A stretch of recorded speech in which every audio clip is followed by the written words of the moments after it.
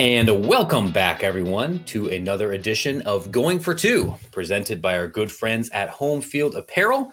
I am your host, the publisher of the Extra Points newsletter, Matt Brown. I am joined here by my D1 Ticker colleague, Brian Fisher. We apologize for the schedule being a little bit different this week. As you can imagine, there's a lot going on in the world, particularly here in the United States. We're recording here on a Wednesday afternoon. Normally, we do this on Tuesdays, and I think now there's a lot less anxiety in the world now that we know all the votes have been tabulated, all of the elections done, and we can see now very clearly that the University of New Orleans students do not want to pay an extra fee to add football at their university. That's what we're all freaking out about, right? Exactly. Yeah. I saw that as soon as I saw that news release, I was like, you know what? Matt Brown is absolutely going to say something about New Orleans football in this release. But, I mean, part of the reason that we were delayed, hopefully I don't sound too bad, feeling a little under the weather. Surprisingly amount of people that I've talked to, right? Maybe it's just this week or this past couple of days, but it feels like the flu bug is certainly going around. We saw it impact, Texas A&M, a few other football teams, but it's impacting everybody else involved in college athletics too. And that includes us. No, we're in a similar boat. I'm feeling okay. My kids have gone back and forth a little bit with the crud. I mean, like this is the thing. You forget COVID for a second, and thankfully that isn't the case in either of our homes right now. But this is the time of year when everybody associated with a fall sport is going through injury management. And that includes the athletes, all of whom are banged up and bruised and are not at the peak of their physical condition. It's also true for the administrators and the writers who have been pulling, long weekend shifts and long evenings. And you do that for a couple of months, your immune system starts to fade a little bit. And if you have small children at home or are exposed to somebody who has small children, they're probably going to an elementary school or daycare facility, which is the least hygienic place in the entire world. Our children are going to go off to daycare. They're going to come back with tropical diseases, not even native to North America, because that's what 3-year-olds and 4-year-olds do. So have some grace for the people in your world that are feeling like garbage right now, especially if they live where I am, where now the sun sets at 3:30 and nobody has any vitamin D anymore. We're doing great. I will admit, though, I'm doing a lot better now than I was last week. And you and I have not had a chance to talk about this on the air because of our schedules have been so weird. But where were you last Saturday? You were in a press box, right? No, I was at home just because of the bugs and keeping everybody at home. But I got to watch a lot of football, some of it good, some of it bad. I think it was fun to see a lot of the weather events around the country. I was actually talking with the special teams coach the other day, just talking about how they prepare for things and, the spraying of the water on the footballs. But it sounds like that kind of came in handy for a few games, including the one you were at. Yeah, that's definitely true. I'm glad that you were at home. I'm glad that you were recovering a little bit.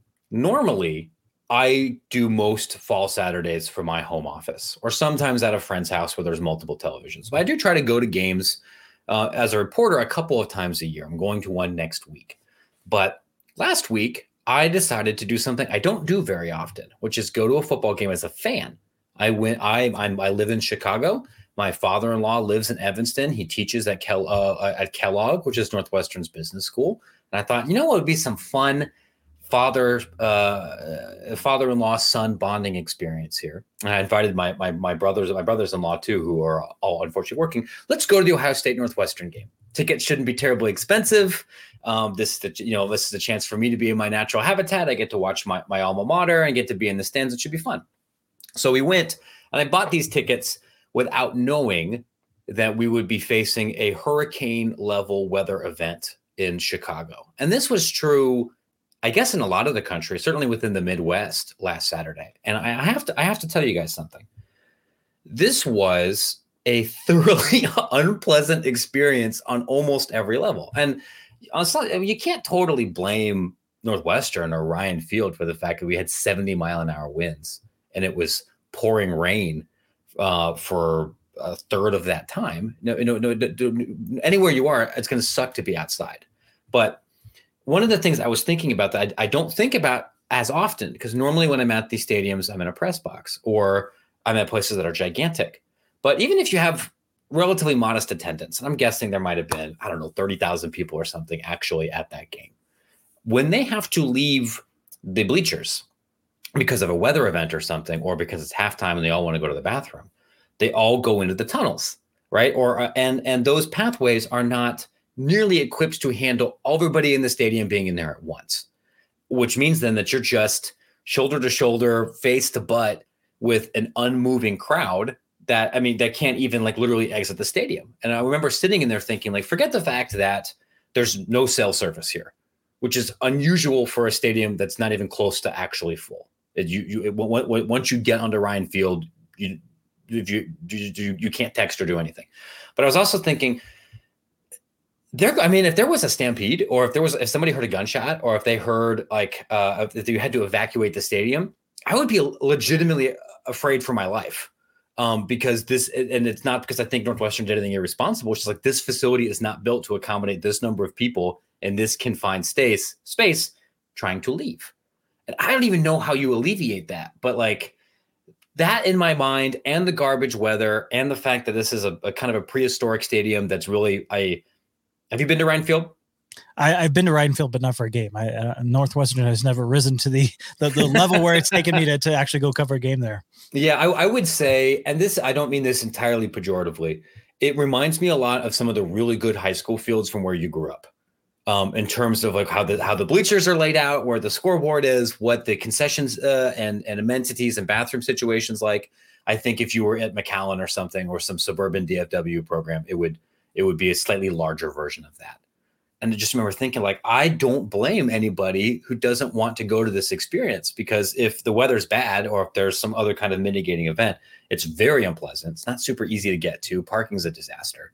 But even if everything was perfect, as much as I like appreciating the spectacle of college football and be around everything, I would have had a better experience at home, which I kind of being there reminded me of, like, oh yeah, this is why they're trying to basically tear this whole thing down and build a newer, more intimate, more modern stadium. Because regardless of the fact that Northwestern football sucks this year and has been mostly unwatchable, even when they're good, unless you like gentrified Iowa football, which I do not, other people do. That was my first experience in a while of going to a stadium where I thought, like, the actual facility has made this experience a little bit unpleasant. Have you ever had a moment like that for you? Like, I'm guessing you probably don't go as a regular fan to college football games very often. You're generally working. Can you recall a time in your life when you're like, my experience at this event is diminished because of where it is and what's happening outside?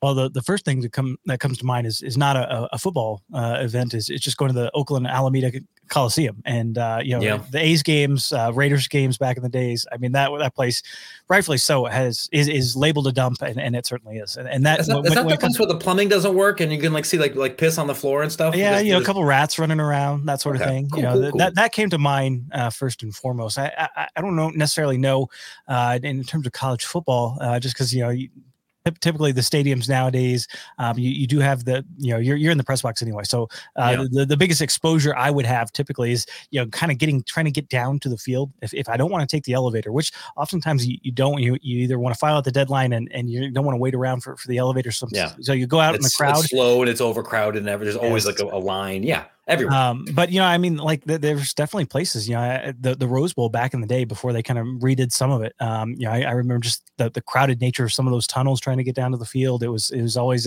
an unpleasant experience. But this is the case, with a lot of older stadiums, and that is what Ryan Field is an older stadium. And you can understand, especially look at how fancy those renderings look like. Why this could be a tear it down and build it back up type of situation. Yeah, I am fascinated about that particular place specifically. And I recognize that not everybody tuned in here just to talk about Ryan Field, but like beyond the fact that the existing facility isn't great. And, if like for me, I could walk there because my in-laws live in Evanston and I could just park in their driveway and go walk.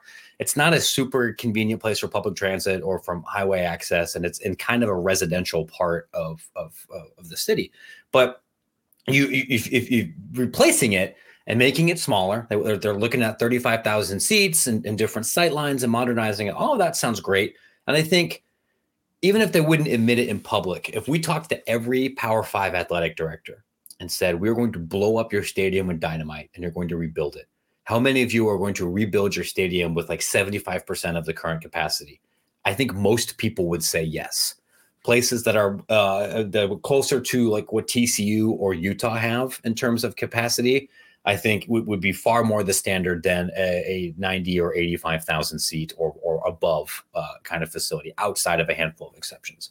But there's also interesting you mentioned Utah, because that is actually one of the few stadiums that I have expanded capacity. Yeah. And that's mostly because it was kind of smaller to start off with. But I remember back in the day going to the old Stanford Stadium. That place was definitely down there. But the new place, certainly even now, a little bit probably too big. But they downsized quite a bit from the old stadium, which ended up hosting Super Bowls and all that back in the day. But the new place is gleaming and the seats are nice. It just does not get the fill of the home team there. But maybe that changes when the product's different. Maybe not. I know we can, they're fighting their students right now over whether they support fun or something, which is I think that the important thing is, in terms of the right sizing nature of football stadiums, is it can be difficult a little bit. I think if you're certainly in Big Ten territory where you do have those massive alumni bases, you can go on the bigger side. But if you're out west in the Pac-12, I think that's been something that a lot of the Pac-12 schools have looked at. I think Husky Stadium, when they redid that, downsized a little bit from their peak capacity there. But it's not just about amenities. It's about making sure that you can provide that premium experience. And a lot of times when we talk about downsizing, it's maybe not footprint wise downsizing, but it's taking out let's take out 3 rows here, and we can make put in a suite. We can maximize our revenue per square footage, and I think that's what a lot of athletic departments are really focused on. Is not just the capacity, but actually maximizing that revenue from what you got on there. Because sometimes a lot of these on-campus stadiums in particular, you're just simply landlocked, and you can't really kind of do anything. So that is kind of the primary driver there. It is. You're right. You are landlocked. You can't move the university to the suburbs. You can't do what the Chicago Bears might be doing and, slip off to Arlington Heights to have a bigger footprint or more flexibility. It's pretty rare to do that if you were on campus to then move off campus, especially because it's hard to get students to actually go to that kind of thing. But, with the Northwestern situation specifically, you also have political considerations. And this is already coming up here. I saw with the Chicago Tribune story, which I can drop here in the show notes. Like, there are Evanston residents that are the concern I think I saw in the Tribune was you have people that are worried about the new Ryan Field becoming like Wrigleyville, which is deeply funny because it assumes that anybody would go to Evanston to have a party at any time on any level, or that you're going to get those kind of crowds or have those number of games. Like, we're looking at the stadium being used 15 times a year, maybe, for things independent of football. But there's a reason this place doesn't have permanent lights. There's a reason it doesn't have a gigantic parking lot. It's because people who bought houses there in the 50s who have lots of money and want to go argue at city council meetings are going to raise hell to prevent it. And this is an issue at Stanford. It's an issue at Cal. It's an issue in other places that are in really residential. Even if you have the money, which is hard to raise, there's a lot of people that have nothing to do with the school that are a factor as you're trying to figure out what you want to do with your stadium. Well, I mean, this was a big point of contention in Los Angeles for 2 decades, right? Yeah. Just in terms of, there was always the thought that an NFL team could come back, they could use the Rose Bowl, but the people there in Pasadena, every time that kind of story would start leaking out, every time those residents of Pasadena would be up in arms. And I mean, I think they're still up in arms over pretty much anything that has to do with the Rose Bowl outside of like the 6 Saturdays that UCLA, I guess are allowed use of the stadium. But it is something to kind of keep in mind is, just relationships, with the local community. I was talking with somebody at Texas, going through their master planning situation and where they just added their new basketball arenas, that they had to move some things around to do new tennis courts and whatnot. And you do have to involve a lot of, local partners in that and make sure that the community is okay with what you're doing, because if not, that project that might take 2 years in terms of the planning document, it might take 3 years. You might get an extra environmental report or something like that, and then it just continues to drag out. So for a lot of these universities, you do have to work with the local community, not just in terms of making sure that the facilities is right for you, but also for the community itself. The point that you made earlier about maximizing revenue and footprint, I think is interesting, especially given it reminded me of a conversation I had earlier this week. If on Extra Points for our paid subscribers, which I would encourage all of you to become, it is a better use of your $8 a month than subscribing to whatever it is Elon's asking you to do right now. But I talked to some folks at Utah Valley University, which is a mostly commuter school not super far from Provo. I think it's in Utah County. My Utah geography sucks. But they don't have a football team, and they don't have some of the gigantic infrastructure that maybe another university with 40,000 plus students has. So, but they do have, I want to say, the only men's soccer program in Utah, and a very competitive women's soccer team. One that they just got an at-large bid in the women's tournament, which is kind of hard to do when you're in the WAC. And what the school announced that they're going to do is build a new soccer stadium. It's going to seat 3,000 people, which would be one of the largest soccer-only college stadiums in the country. And it's going to have luxury boxes. It's like, we're going to have an MLS standard press box. We're going to have these 10 luxury suites that could fit more than a dozen people in there. They're going to be climate controlled. They're going to be completely blocked off here. We've had some success selling this here before, and we're going to make this like a prime facility. And it isn't necessarily that I think that you're going to maybe sell 3,000 tickets to every single one of these games. Although based on what they're drawing now, I think they will continue to be in the top 10, top 15 in attendance. But by creating a premium experience, even for an event that you would think might not necessarily be premium, a UVU Grand Canyon soccer game, there might be real money on the table there. And it's probably pretty cool to watch a high level soccer game in that kind of environment relative to just butt on steel bleacher, you know? Well, I kind of go back to just in terms of the local aspect there in Salt Lake, and I'm wearing my U.S. men's national team hat. We got the World Cup rosters coming out already. Yeah. I do have soccer on my mind, and as soon as I saw the project get released, the one thing that popped in my mind too was not just in terms of the local impact there for the school, but Utah and Salt Lake. There's no NWSL team, but that is an option for the group that just purchased the MLS team there. They have the option to bring back an NWSL team, and when you're talking about 3,000 to 5,000 seat stadiums, that's kind of right in line with some of the soccer stadiums that those schools are and those programs that are looking to kind of start up would have impact. So you could kind of imagine, not just in terms of Utah Valley soccer playing there, but maybe an NWSL team before they move up to where the MLS franchise is. That could be an option as well, to where you increase the usage of that stadium, not just in those couple weekends a year where it's that soccer team playing at home. Yeah, that will be an interesting question. I didn't think to ask about that. I do know there's a 5,000 seat soccer stadium where like the Real Salt Lake. Yeah, that's a little further north. That's what they were saying. Like, that's 45 minutes from campus. And so like, for us, that's not really something that we can use. And it's the same thing for where the MLS team plays. But in an area where youth participation is super high, right, and soccer fandom is super high, to have another high level facility as a multi-purpose unit may not be a bad idea. Other low majors have found that you can often make money just from like participation fees and real estate from facilities to get other people to use it. I don't have easy answers for any AD or operations person, and this is something that I think would take a lot more reporting about what options you have to meaningfully improve that experience when you don't have unlimited funds or you're kind of landlocked or stuck in a historic old unit.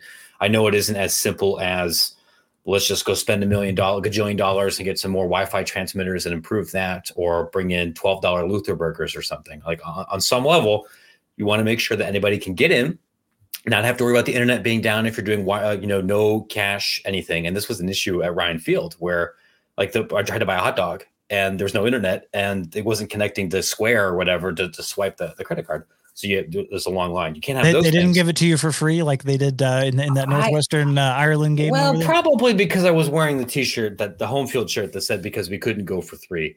It didn't, and it was like a student fundraiser thing. But these are things that are within your ability to control. You want to, as you can see the game, go take a leak without having to worry about being in line for 20 hours and get a hot dog. The ability to deliver on that within your budget and constraints is tough. And it's something to think. I think you remember the places where you had negative experiences.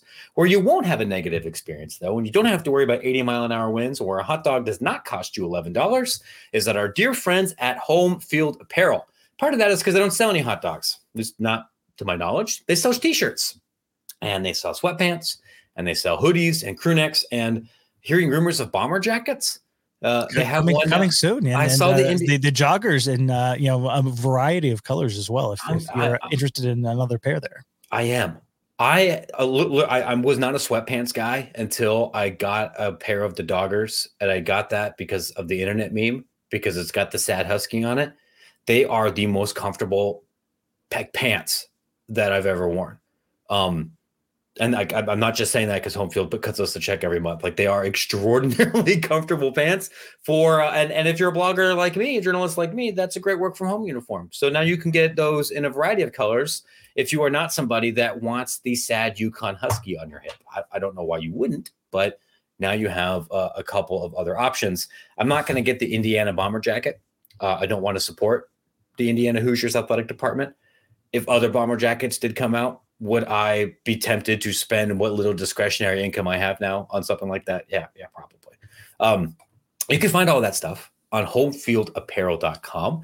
They are unique because they produce not only extraordinarily unique and comfortable clothing, but clothing that uses vintage and unique iconography from all across college athletics. I'm wearing a Home Field shirt right now. It's for the University of Nebraska. It says Bug Eaters football because they used to be called the Bug Eaters before they picked something way dumber, Cornhuskers, which is fine. I think Bug Eaters is really cool.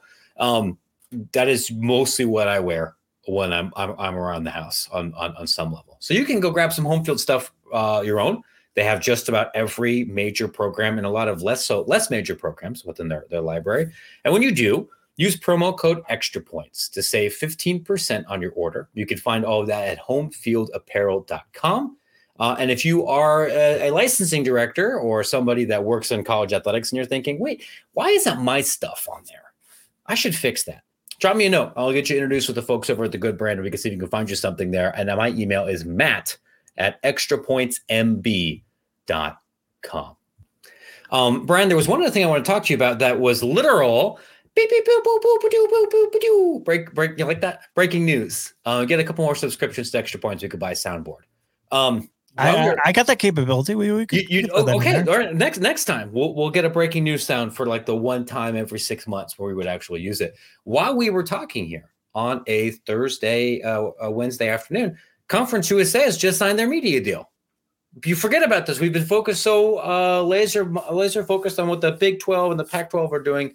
Conference USA has now cleared their own. Brian, do you have the details handy, or should I give those to the fine people about the high-level overview about what's happening here? Well, I think the biggest thing is just, kind of the consolidation of the rights for Conference USA. And you got to remember, this is a very much a changing membership of yes. Conference USA. So a lot of new schools, but, I think the biggest focus at least for me, the takeaway from the release was the fact that, you're going to get midweek games starting in October of Conference USA games, very much like the MAC. We're going to increase some exposure. That's kind of why they did this. But, this is going to run for starting in 2023, of course, with October games on Tuesday and Wednesday nights, handful of Thursday and Friday nights as well, as you would expect. But Conference USA schools better get used to playing on midweek. I'm sure a few of them are used to that a little bit, certainly in those early days of the season. But that's going to be a regular occurrence where we're not only going to see the Sun Belt and the MAC and whatnot as the weather at least turns a little cold. But Conference USA schools are going to get in the mix there, and they're going to be doing this with CBS Sports Network and ESPN, which I think for a lot of schools out there, not only in terms of the top level revenue figures, which are estimated, I've seen reports right around 750 schools. So, lower than that to initially start off, and then you can kind of go a little bit higher than that by the end of the deal. But I think just the consolidation and knowing where your school's games are going to be on, that's going to be a huge win for Conference USA fans, even if it is midweek. Yeah, I think honestly, I would agree that the media partner and the linear exposure is more important than the revenue number. A major source of consternation among fans of Conference USA schools, and something that I heard from people that worked for institutions that departed, wasn't just frustration about the money. And the money really wasn't great. But you had Conference USA's games that might have been on ESPN or on a CBS network or on Stadium or on Facebook. There was an NFL network for a minute. You remember BN? BN? Yeah, right? Like the station that typically shows like Real Madrid handball and like indoor field hockey and everything, and European sports was also carrying Florida International sometimes. So now You're right. You know where you're going to be able to find your games on some ESPN family, presumably ESPN Plus, CBS Sports Network. I'm not sure at the moment if Paramount Plus or any other streaming option I would imagine just knowing how pretty much all of these deals are structured lately is there will be that kind of direct to consumer offering over the top as well, just as included as part of this deal. So I'm sure not only are those games going to end up on ESPN Plus, but I would imagine things like Paramount Plus are going to stream them, even if they are on CBS Sports Network on your cable package as well. Yeah, CBS also getting the Conference USA championship game, men's basketball championship game, women's basketball championship game, and championship games in other sports like Conference USA baseball may end up actually being pretty solid. So you'll be able to find that there. Big win. I don't know how much the money matters, because the difference between having worse exposure and like 1.1 million or 1.2 million and 750,000, but people will be able to, meanwhile, will be able to find your game. I think at that level, even though none of these schools other than Liberty have lots of money, you would take the 750K. Like the Sports Business Journal is reporting that that's going to be like a little bit less than the MAC and what the Sun Belt will be getting over the course of the deal. That's probably true, but I mean, the inventory is let's face it. This is right now, right? This is the number 10 FBS league. Just in terms of the membership, and I think beyond the money, which I think would be meaningful for the teams coming up, like Jacksonville State, Kennesaw State. 750 for them sounds probably great. I think less so for the other schools, not only in terms of the overall dollar figure, but playing on Tuesdays and Wednesdays and that sort of thing. I can imagine the folks in Ruston not super thrilled over that potential. Just given how much they enjoy, their Saturdays and certainly playing night games, there in Ruston. They've got, a fan base that comes from all over the state. So, I can imagine there will be a few ADs that are a little cranky over this. But, sometimes that money and that exposure, because this is not just a TV deal for right now. And in the next couple of years, the idea behind it really is, hey, let's expose ourselves. Let's make sure that we, with the new members coming in, we can kind of reform Conference USA and move forward so that when that next deal comes up, whether it's maybe streaming partners get involved in that one as well, maybe that's when you can kind of see the bigger bump in terms of the actual media rights revenue. Yeah, getting into the weeds about the money is going to be fascinating, because there's always a push and pull when you're playing on weekdays, and this is something I hear from so many fans and administrators in the MAC, is like, we love the television exposure. We love it. That's become part of our brand with MACtion and the pirate flag and this whole part of the identity. And what that does is it allows the nation to share some ownership and to share some connection to our MAC institutions and MAC football. And that's cool. If you're a college football sicko or degenerate, whether you're in Massachusetts or Texas or Oregon, you probably watch some MACtion. You know what that is. You know what that identity is going to be. The people who lose on that though are people that live in places like Peoria and Bowling Green and Central Michigan and throughout that footprint, or Kokomo, Indiana, or something, who now recognize it's much harder for me to attend this game and be a part of it if it's on a Wednesday night, unless I live within 30 minutes of campus.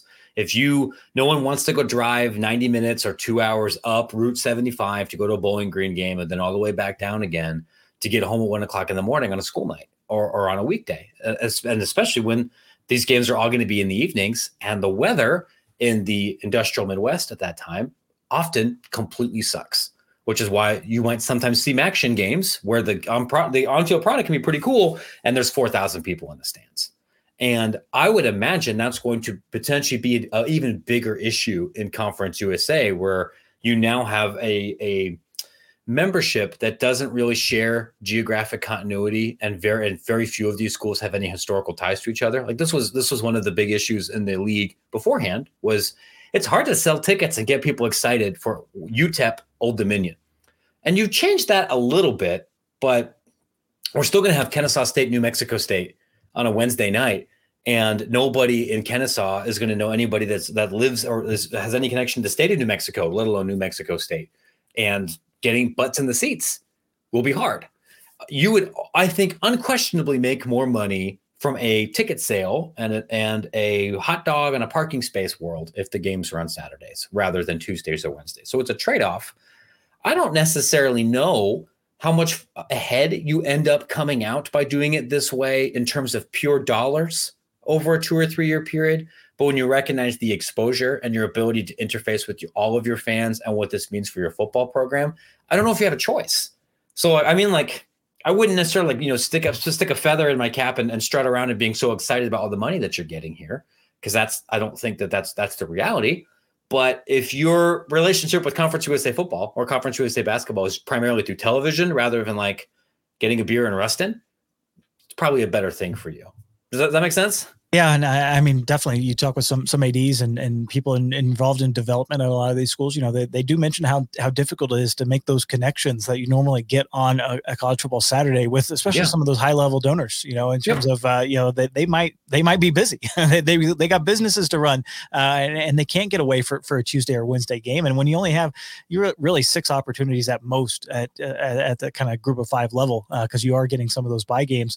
You know what? Yeah, there's another lost opportunity. Not only to get those people back on campus and get those warm, fuzzy feelings of those return, but also see the product in person. And there's a reason that they would have to, pony up for things like, enhanced parking or certainly additional seat licenses, that sort of thing. So there is that negative connotation that is involved with this. But at the same time, I think you can also look at it from the viewpoint of, like I said, looking towards the future. I would imagine from ESPN and CBS's perspective as well, although we just saw that the ballot measure in California failed for legalizing sports gambling. I think that is this is another one of those moves in terms of media rights, kind of viewed towards the future and saying, not only are there a lot of kind of neutrals that might have interest in this content midweek tuning into these games, and you do get the exposure that way, but there could be a lot of gamblers there as well. And with the potential for ESPN, there's been a lot of rumors. Bob Chapek just recently, again at earnings call, has consistently kind of said and teased out that ESPN would have some sort of gambling product, if you will. There's kind of some loose ties right now, but you got to think that, if you're watching along at home, watching a Louisiana Tech game on your ESPN app and you're able to bet on it, that can draw a little bit more attention than it even would. And I'm sure is kind of part of their thinking involved in this package as well. Yeah, I don't want this. There's no way to say this without it being mean, but I think if we're being really honest in our heart of hearts, there's probably more people who are going to be watching all of a Florida International Kennesaw game in 2024 because they have money on it, or because they have some kind of gambling interest rather than a fandom or a tie to the athletes or the communities themselves. And if we're being honest, a lot of that's true for the MAC. A lot of that's true for mid-major basketball. And I don't have good answers about the best way to program for that, or who owns that community or content, or it's hard for me. That's a blind spot for me, right? Because it's hard for me then to separate my own maybe personal distaste of the gambling industry versus the need to also make enough money to provide for athlete interests. So I don't want to sit there and, people get yelled at on a message board or something like, here's Matt's anti-Conference USA bias coming out here again. Like, I don't know the best. I think you're absolutely right. I don't know the best, what would be the best way to handle those interests. You know what I mean? Oh yeah, absolutely. And I mean, I think it's again why COSA is kind of caught between a rock and a hard place, just given them the membership changes, just given where they are in the landscape. I mean, I think more than anything, they're probably looking at more money coming through the college football playoff than this media deal would be my guess down the road, depending on what some of the revenue payouts are. I know at least in terms of the short term, once the 12-teamer gets into place in 2024, that they're probably looking at a decent bump there. So you probably end up when you throw in the NCAA tournament distributions, you'll be a little bit over $1 million per school, but there's a lot of things, kind of at play here, not just for Conference USA schools, but I think in terms of the general media ecosystem. And we saw some additional reports this week, again, of Netflix possibly getting involved in some sports rights for some, kind of off the radar sports as well. Like tennis, right? Yeah, tennis, volleyball, I think some of those windsurfing, stuff like that. Sure. and you can understand as Netflix is coming for that ass flow. Like you better be ready. Well, as they launch an ad tier, I think that's going to be the very interesting thing to keep in mind is with Warner Brothers Discovery launching an ad tier, and in terms of their new HBO Max Discovery product, you got Disney Plus and ESPN Plus. Obviously, they're launching another ad-supported tier. As these streamers start to launch the ad tiers, maybe that's where a lot of the money can come for additional sports rights, because that's a differentiator that Disney does have in their pocket that And Netflix does not. And when you're talking about churn, and when you talk with all the Wall Street analysts, I know we're getting into the weeds here based off a conversation about Conference USA, but when you talk with those analysts, this is the point of this show, is to get into those weeds. That's okay. But you talk with those Wall Street analysts. What do they talk about? They talk about churn, because it is so easy to turn on and off a subscription. And I know a lot of them kind of look at the marketplace and think most families, especially nowadays, given how wallets are getting pinched, you know what? Maybe it's only 2 or 3 services that you might want to end up subscribing to, and you might rotate on and off of a Netflix or an HBO Max. And what is the great equalizer in terms of making sure that, especially sports fans, are subscribed throughout the year? Well, it is that live sports content. And whether you're a Conference USA fan, I would imagine, just given the deals that we're seeing in the future, you know what, you're probably going to be looking at $5 or $7 bucks a month in terms of ESPN Plus or Paramount Plus, like we mentioned earlier, and that'll be another component down the road of media deals like this. Yeah, I got to tell you guys, I am acutely sensitive to the idea of subscription fatigue and of people ramping up and down their various subscription commitments as they're deciding what to do with their discretionary income, seeing as that is literally my entire business. And some of these things are kind of mandatory, and I recognize that some of them aren't. We can have a separate conversation probably for another episode, because this one's about winding down, about whether this trend is good for consumers generally. I'm typically inclined to argue that it isn't. And it does stink that stuff that you did not used to have to directly pay for, you are now going to have to pay for. And in many respects, it's still a worse experience than what you had in 2009, 2011 with cable television, where HD was still pretty ubiquitous. But I could be wrong, and we don't know what other kind of functionality or anything else is going to be added here. Like, yeah, everybody is going to have to budget $5, $7, $10 a month if you're a college sports fan to watch the majority of stuff for your favorite school. If you're a Big Ten fan or a fan of a Big Ten institution, like I know that when this Big Ten deal starts, if I want to watch every Ohio State men's basketball game, I am going to have to pay for Peacock. And if I want to watch every Ohio State football game over the course of like a 4-year period, I'm going to have to buy Peacock. I would never buy Peacock. I literally don't even know what else is like. This is if I wanted to watch like a Law and Order rerun. I got it for all. I'm thinking okay. I don't watch the EPL, but if I'm thinking like non-sport stuff, like there's nothing there's not a whole lot there. Yeah, I mean, unless you're watching a lot. The Office is definitely one. They've been spending a lot of the stuff on original content. I put it out there yesterday. You can go on my Twitter page and find it. Some of the losses that these streamers are incurring. Several $1 billion.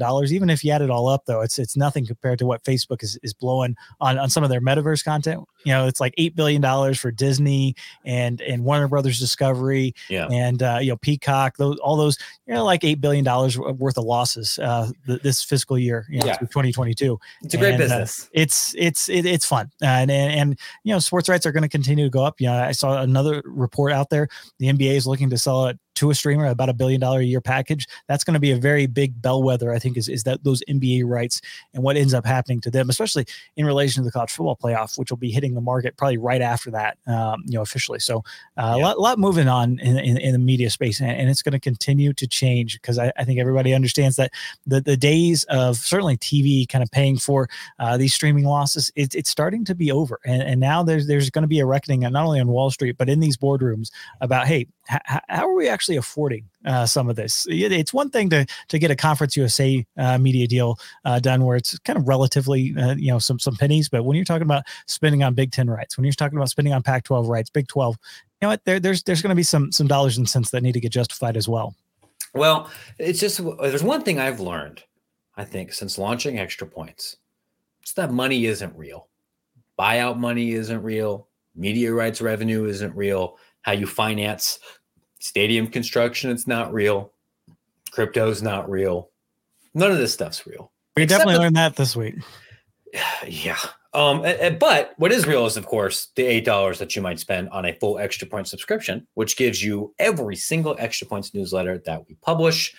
This week, that includes the dispatch, not just on UVU soccer, and also included a breakdown of, after talking to a couple of college SIDs about, hey, what happens to all of our jobs in the event that Twitter becomes less stable and maybe loses, say, 20% of its audience, which is particularly germane to the world of sports.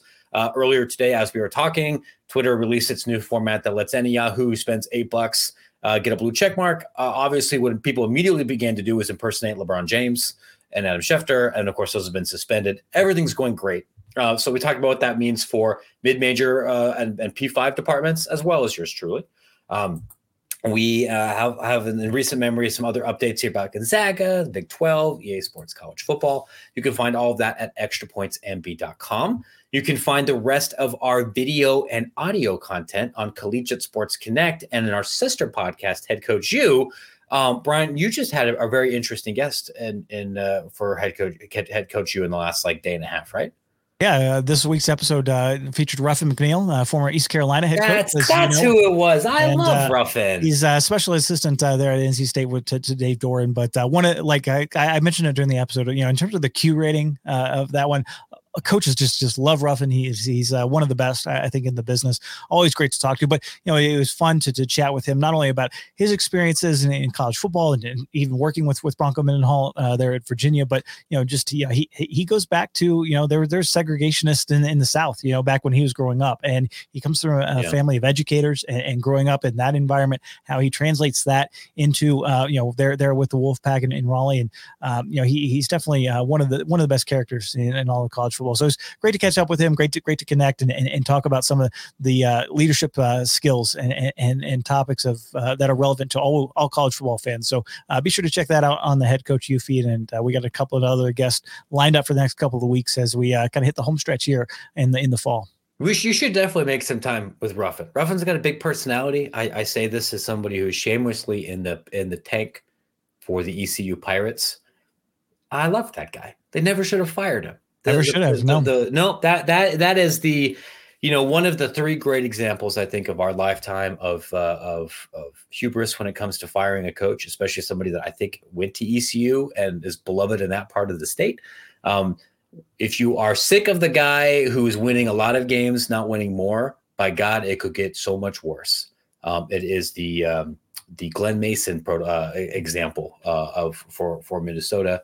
And of course with Nebraska, it could always get so much worse. Yeah. Well, and Ruffin in particular, I mean, he's got a fascinating life story, not even just in terms of growing up, but he played at ECU for Pat Dye.